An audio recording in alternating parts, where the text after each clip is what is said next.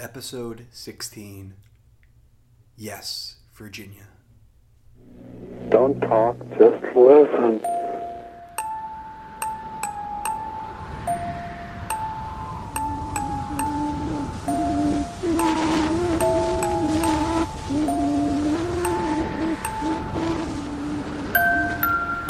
Under the black sun there is no hope, only mystery, wonder, and danger.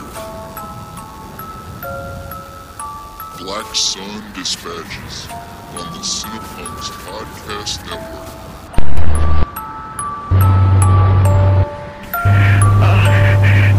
They are not what they claim to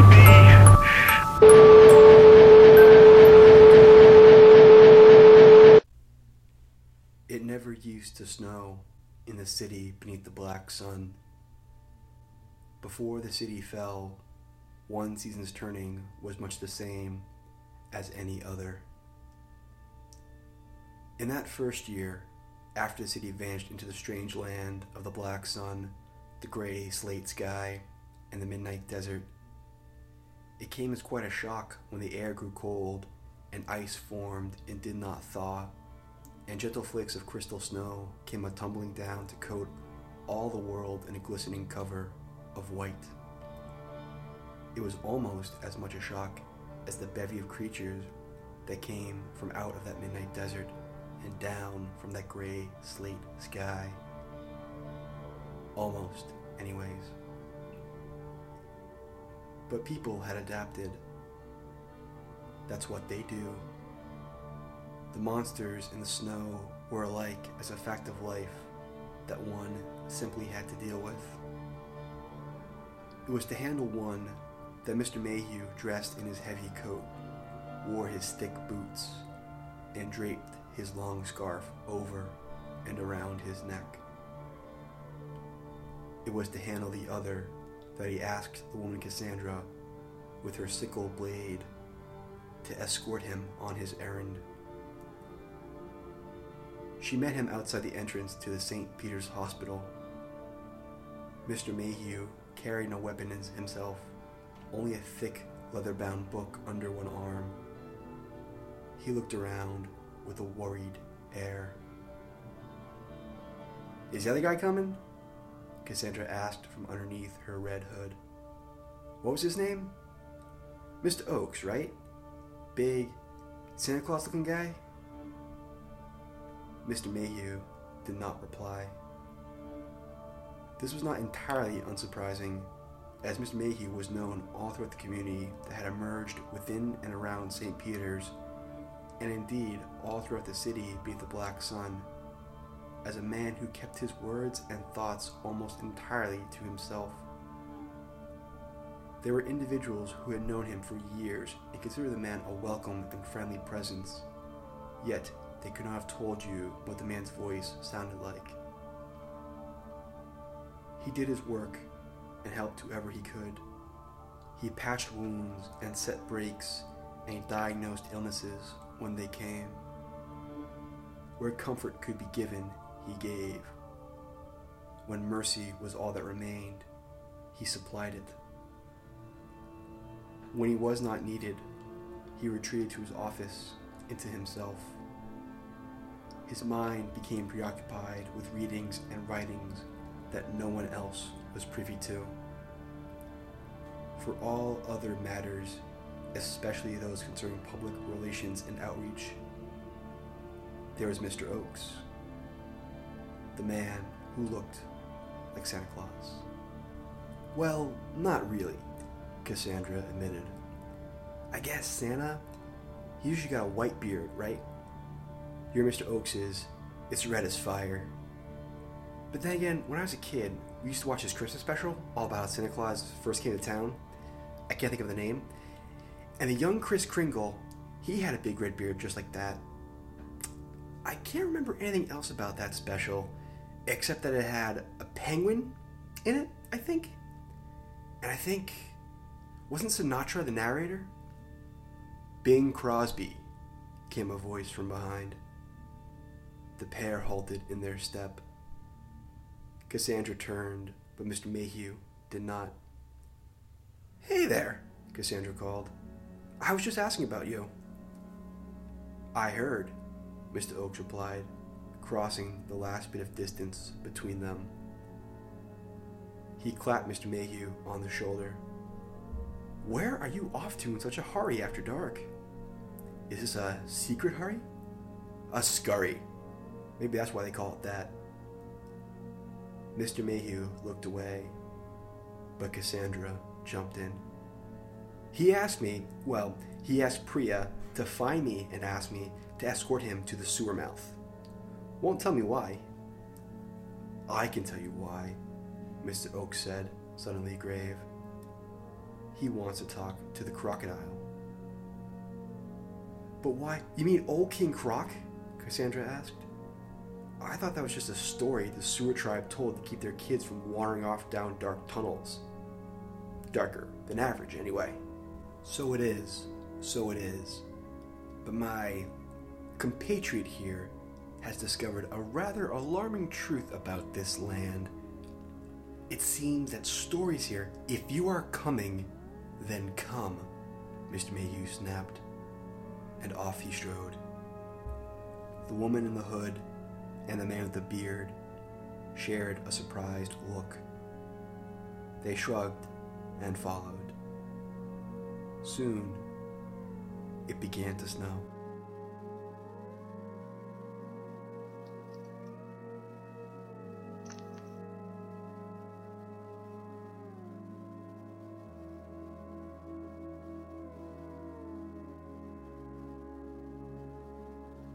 The city beneath the black sun was never anything less than dangerous.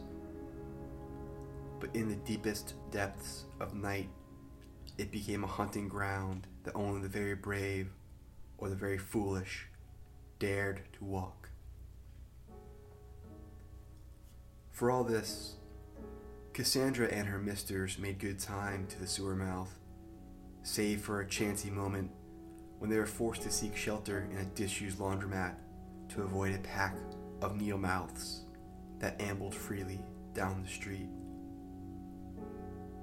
Cassandra thought that one in the pack sniffed at the air a bit too long for comfort, but given that Mr. Mayhew was proving to be quite driven, it seemed they had no choice but to keep pressing on and hope that the steady cascade of powder would mask their odor from even the preternaturally gifted noses of the predators.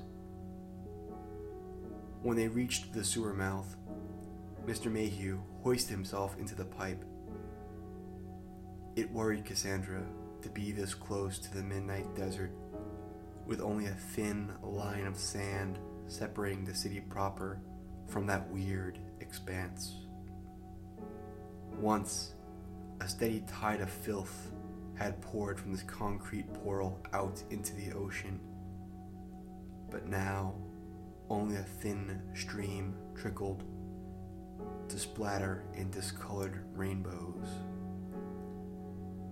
As Cassandra and Mr. Oakes made to climb up after Mr. Mayhew, the quiet man angrily waved them away. Clasping his book tight to his chest, Mr. Mayhew submitted to the dark. Why exactly is he seeking out ghost stories? Cassandra asked, pacing the ground. Mr. Oakes perched on a rock and tried to relax. He replied, "Not ghosts, gods. That's what I was trying to tell you earlier. This place has a strange sort of habit of..." He made a kind of booming motion with his hands. "Blowing up, magnifying belief. Stories take on strange weight. If enough people believe a story, the right number of people, the right kind of people, those stories become reality. Isn't that the exact opposite of how that works?" Cassandra replied. "Reality becomes legend because of how people tell it, not legend being, transmuted into actual flesh and blood." "But it did happen. Mr. Oaks insisted. People believe a hawk soars with the will of the angels, and so it appears and leads an innocent from damnation. People believe a crocodile stalks the sewers and punishes those who trespass upon him and rewards those who worship. And so he does. Cassandra mulled this over. Okay, so where do you two come in? Not me, Mr. Oaks said. I'm just trying to keep the hospital running and hoping that the man McRae doesn't burn down what little of the world we have left. Him, though, Oaks nodded to the sewer mouth. He's fascinated by it. Ever since we first got here, he's been scribbling in that book, trying to suss out what it all means, as he puts it. Mr. Oaks sighed. I wish I could help him. Cassandra, as gentle as she could, said, He doesn't seem eager for help. At least at the moment. Oh, he gets like that sometimes, Oaks said. Yet, when I do leave him alone for a minute, he ends up seeking me out. It's the words, you see. He's never really been able to put words to all the thoughts bursting in his noggin. But I always know how to say what he means. That must be nice, Cassandra said. How did you two meet up? Mr. Oaks opened his mouth to respond, only to close it again. Now, isn't that the damnedest thing? His train of thought was broken by the appearance of Mr. Mayhew from out of the sewer mouth. Mr. Mayhew looked down upon his companions, like a ruined king surveying the paltry kingdom remaining to him. He hopped down from the mouth and began to walk back in the direction of St. Peter's. Cassandra and Mr. Oaks once more shrugged and fell into easy step behind him. They didn't get 10 steps. That's when the current of snowfall was obstructed by a dark mass that moved within. As they watched, the mass began to splinter until it was clear that it was not one beast but many, moving in concert and moving closer. Cassandra shoved her way in front of the frozen Mr. Mayhew, brandishing her sickle blade. From behind the snow, she could make out the excited murmurs of the needle mouths as they inched closer. It sounded cruel, and it sounded hungry. It sounded quite a bit like laughter.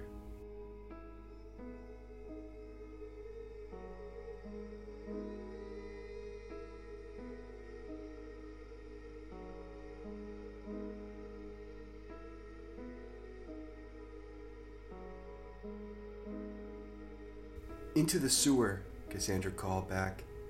But, Mr. Oaks began to protest. This is why you brought me, now go! The woman in the red hood insisted. As the pair raced to feed themselves back into the black maw of the sewer mouth, Mr. Oaks risked a single look back. Cassandra buried the sickle blade into the head of one beast and then was already sliding it free as another two from the pack circled her. But one needle mouth no longer had eyes for the woman. Its hungry gaze was fixed on Mr. Oaks. The bearded man turned and ran so hard it felt like his heart might explode from his chest and his lungs might catch fire. He made it to the sewer mouth and flung himself in with one motion, and then was on his feet and running just as hard, his feet slipping in the frost-bitten sewer scum that coated all sides of the pipe. From behind, he could hear the tapping of claws as they found purchase. The pipe took the beast's low growls and returned them back 100-fold, until it seemed that the pipe itself was vibrating with menace. With no thought beyond blind panic, Mr. Oakes tore down a dozen different corridors and chutes, but always that low growl stalked him. He turned down one passage, expecting to find nothing but another anonymous stretch of pipe, but instead found himself in a large chamber. Against the far wall was a ladder leading up to a secondary tier, which must have been used by tunnel and sewage workers to observe the flow of water underneath the city. Mr. Mayhew was halfway up the ladder, and as Mr. Oakes watched, the other man made it to the top and then cast a furtive glance back. Mr. Oakes could have sworn he saw something like revulsion cross his oldest friend's face when he saw him standing below. Or maybe it was just the low, sickly light of the sewer that gave that illusion. Either way, the expression lasted only a moment, and in the next, Mr. Mayhew waved him over, indicating the ladder. Mr. Oakes took 5 steps, and then he heard the growl. It was not an echo. He could not bear to turn his head. Tiny ripples flecked the surface of the water as the creature's claws twitched. Mr. Oakes closed his eyes and tried to imagine the sun as it had once been. "Hey!" His eyes snapped open. Mr. Mayhew had climbed down, had taken up a small collection of stones and scattered pieces of debris. He flung his improvised projectiles with all his might and was rewarded with a meaty thump and a short bark of pain. Mr. Mayhew met Mr. Oakes' eyes.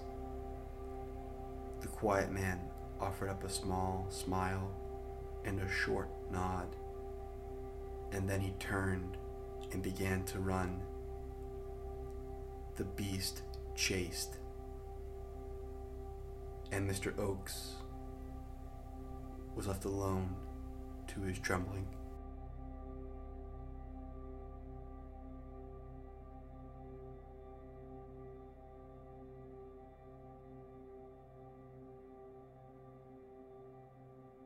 He did not know how long he wandered in that subterranean maze. There was not a light besides the vague metallic glow, and there was no direction save a constant winding curve. On a few occasions, he dared to call out the names of Mr. Mayhew and the woman Cassandra, but only his own voice ever answered. At last, Mr. Oakes collapsed against the side of the pipe, no longer caring that the ever-present stream was soaking through his pants. His shoes had been a sodden mess for ages, the cold his only ever-present companion. He buried his head in his arms and exhaled all his loss and exhaustion. Just as despair threatened to overwhelm him, he became aware that he was being watched. Slowly, oh so slowly, he raised his head. What stood framed in the tunnel mouth might once have been a human girl. Tattered rags hung on its thin frame, while individual strands of hair clung to an otherwise threadbare scalp. Scales coated its skin like a rash. When it opened its mouth, Mr. Oakes could see that rows of fangs were in the midst of growing out of gums. The girl, if that's what it was, raised its hand and curled a single clawed digit back in a beckoning motion. It said, "Come to Croc."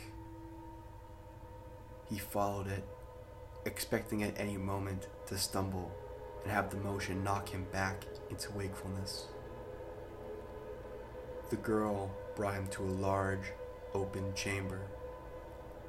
A platform stood overlooking the space, and Mr. Oakes could see what must have been a crew of supplicants from the sewer tribe come to respect their lord.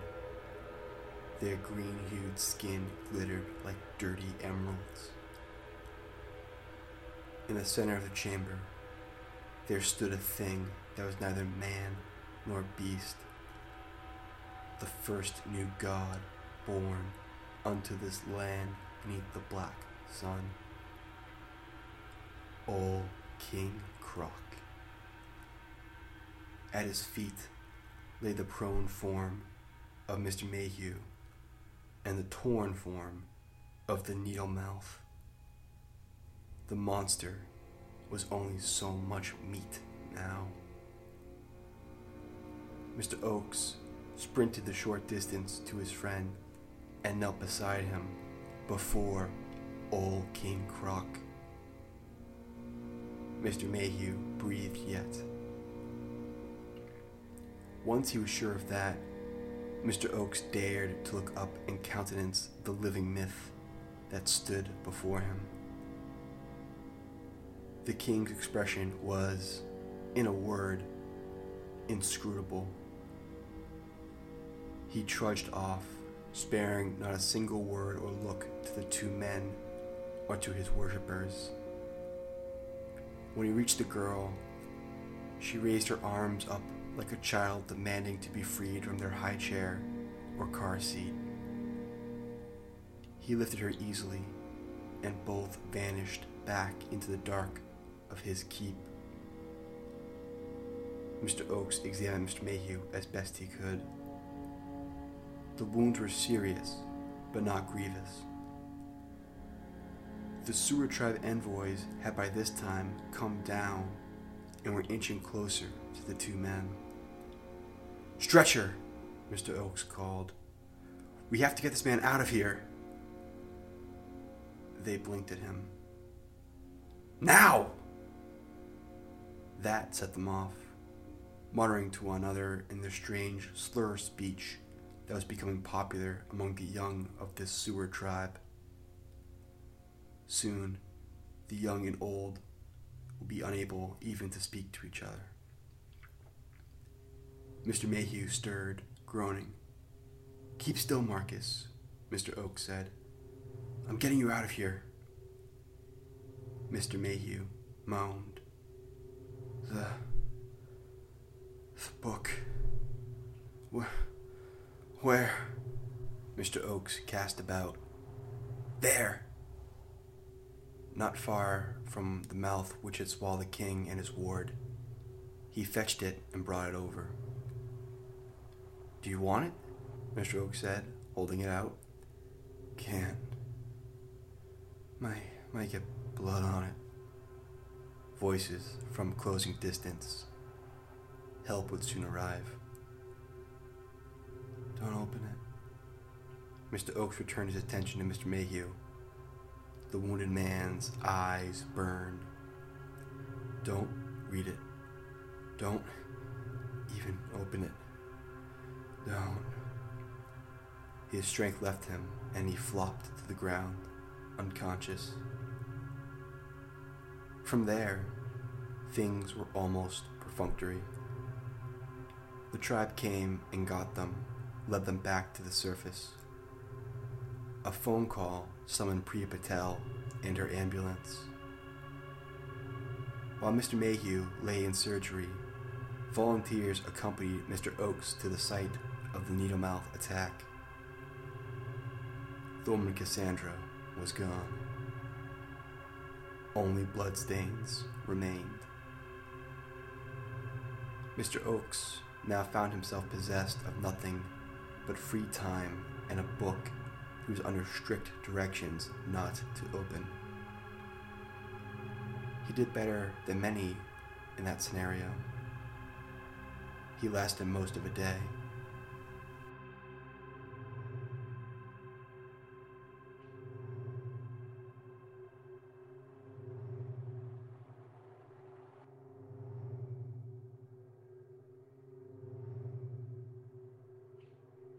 In Dream, Marcus Mayhew walked beneath a red sky.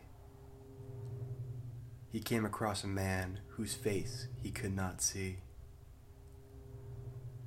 "It's an eye," the faceless man said. Mr. Mayhew awoke in a hospital bed, feeling his stitches itch. Mr. Oakes sat in a chair before the bed, the leather-bound book open on his lap. Mr. Mayhew tried to speak, but his mouth was parched and all that emerged was a guttural squawk. The other man brought him a glass of water and watched him drink, then retreated to the chair. The two men eyed each other. "What happened to Cassandra?" Mr. Mayhew finally asked. "We can't find her. Priya is scouring every back street for some trace." "That poor girl," Mr. Mayhew murmured. The silence between them was a heavy, uneasy thing. Mr. Mayhew broke it. "I told you not to open the book." Mr. Oakes glared at him. "It's a great read. Lots of wild characters. Old King Croc, the Hawk, the red-cloaked Wraith, the Hag, the Winged One. We got ourselves a town fit to burst with oddities." He sighed. There were tears in his eyes. "Malcolm," he began. "Malcolm, why is my name in this book?" Mr. Mayhew shut his eyes. Mr. Oakes went on. Why can't I seem to remember what the sun looks like? I know that I have memories, but I can't seem to remember them. It's like a fog bank all throughout my mind. I've been trying like hell to dredge something up, and I can't. Why?" The tears flowed. "You tell me why." Mr. Mayhew opened his eyes. He turned his head, looking out the heavy wiring around the window.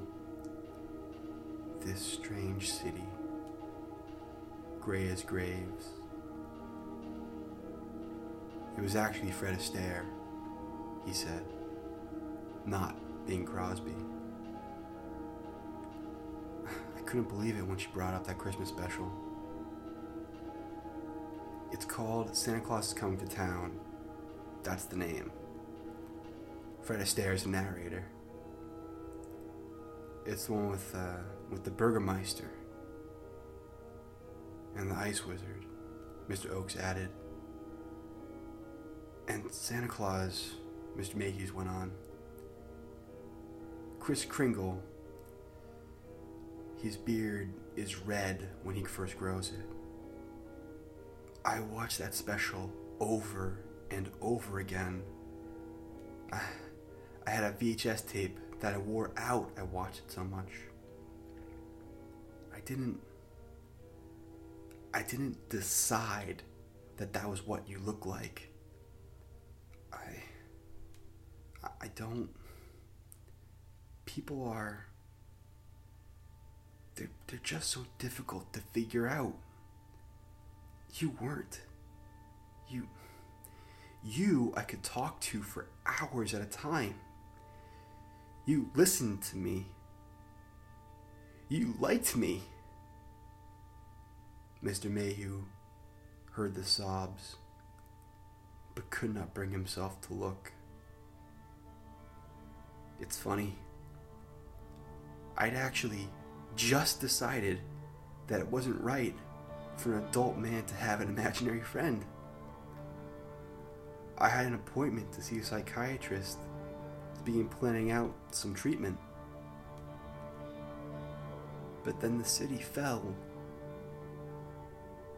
And then, not long after, I saw you in line for food.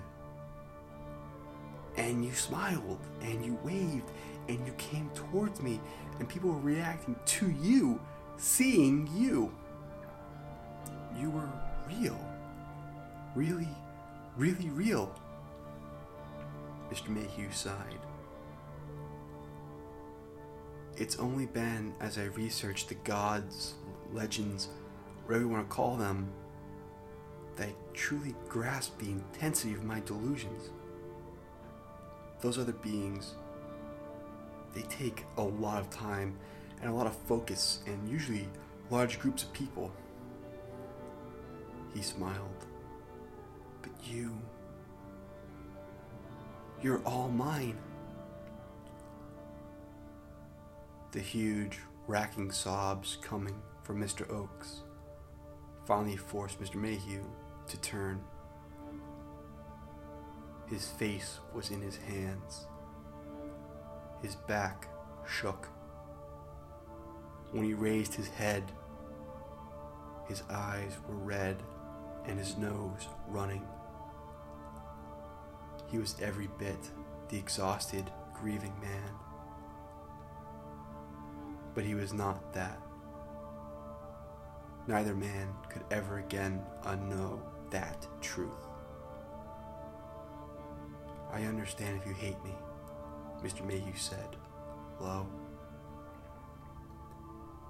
The bearded man gave a short, ugly bark of laughter, a sound that could not help but remind Mr. Mayhew of the wounded beast in the sewer.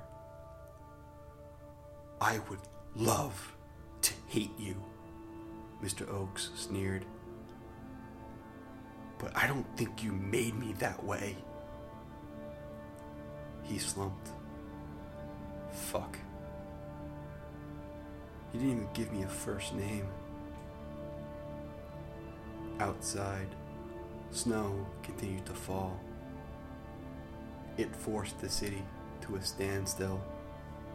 From a great distance, you might look upon the rising buildings and falling snow, and see there a burnished jewel. You might hear the silence and imagine that all was always so still, and you could wander through the empty streets as if you toured the interior of a snow globe. But thaw is never far off. Alright, really not going to take a long time to do this right now. My name is Brandon Foley, and I write, produce, and perform Black Sun Dispatches as part of the Cinepunks podcast network. If you like this show, please check out all the other cool stuff that we have on Cinepunks, including Cinepunks, Loud Fast Philly, Horror Business, The Mandate, or any of the other really cool writing that we have. If you didn't like this show, you're still good, because Black Sun Dispatches isn't really like any other shows on Cinepunks, so presumably there'll be something else that you'll like. This show and all shows are sponsored by Lehigh Valley Apparel Creations, which you can hit up at xlvacx.com. That's Lehigh Valley Apparel Creations at xlvacx.com. If you did like this show, please rate and review us on iTunes. It really helps spread the word about the show, and also, please spread the word on iTunes, Facebook, whatever you got. You can follow me on Twitter at TheTrueBrennanF, and you can follow the show on Twitter at Black Sun Show. Black Sun Dispatch's logo was designed by Jennifer Rogers, and the music is Winter by E.L. Heath, which is really appropriate given that I'm now recording it while buried under lots of snow. So we will have another episode next week, next Monday. It will be a super dark Christmas episode, as you do, and after that we'll take a break and kind of reconvene in the new year. So join us next week for our Christmas episode. And like I said, please help spread the word about the show to this point. It's been pretty good, I think. I don't know. I'm tired. Okay. Bye, guys. See you later. Have a good one.